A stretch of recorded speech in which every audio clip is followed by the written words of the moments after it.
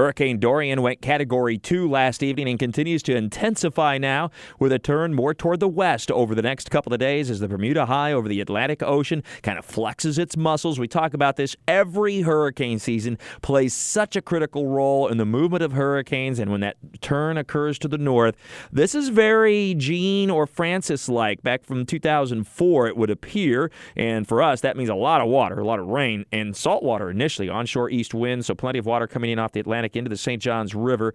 That'll fill up the river, and then you get the heavy rain. It's not a good combination, that's for sure. So anybody living in a flood-prone area next week will want to stay alert.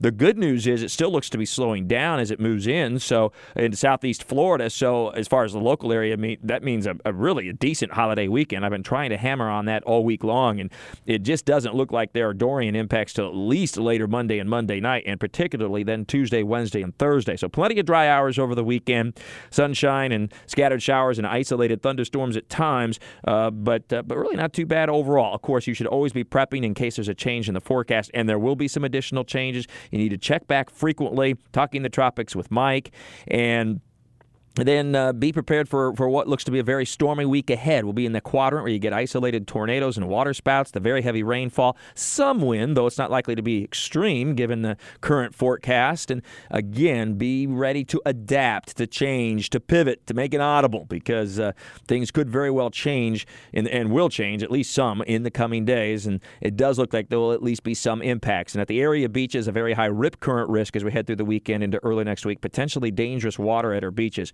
So never swim or surf alone, and is near a lifeguard. Is it all possible?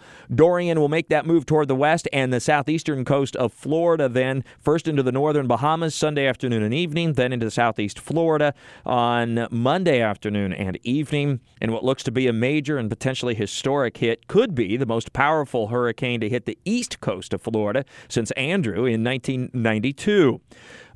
Francis was a Category 2 in 2004, and Gene a Category 3 also in 2004. It should at least be as strong, if not stronger, than those two storms 15 years ago.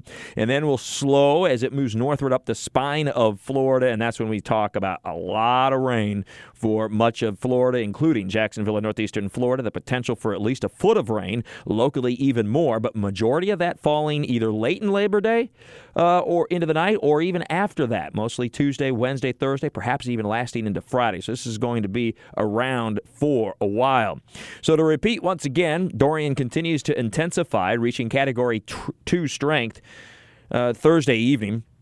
The storm will start to turn more westward and continue to intensify over very warm water. Now, we'll go through some structural changes as the hurricane becomes more powerful. There'll be eye wall replacement cycles. That usually causes at least a temporary leveling off, if not even weakening of the hurricane. And then if all things are equal after the eye replacement cycle is completed, then the storm will oftentimes re-intensify. And then a potential move into the northern Bahamas as a hurricane, where watches will likely be issued soon, Sunday afternoon and evening. Then the southeastern coast of Florida, Monday afternoon and evening. Anybody with travel plans should stay up to date anywhere in Florida, but as far west as Mobile on the Gulf side and as far north as the Carolinas on the East Coast.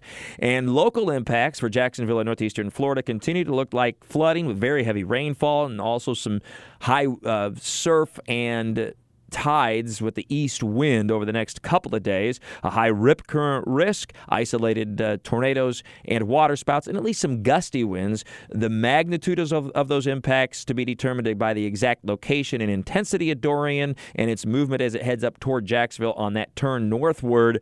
And it will be, of course, subject to change. All the latest in Talking the Tropics with Mike at WOKV.com, at ActionNewsJax.com, and you can download for free the First Alert Weather app. With all your weather all the time, I'm Chief Meteorologist Mike Buresh from the CBS 47 and Fox 30 Action News Jax First Alert Weather Center for News 104.5 WOKV.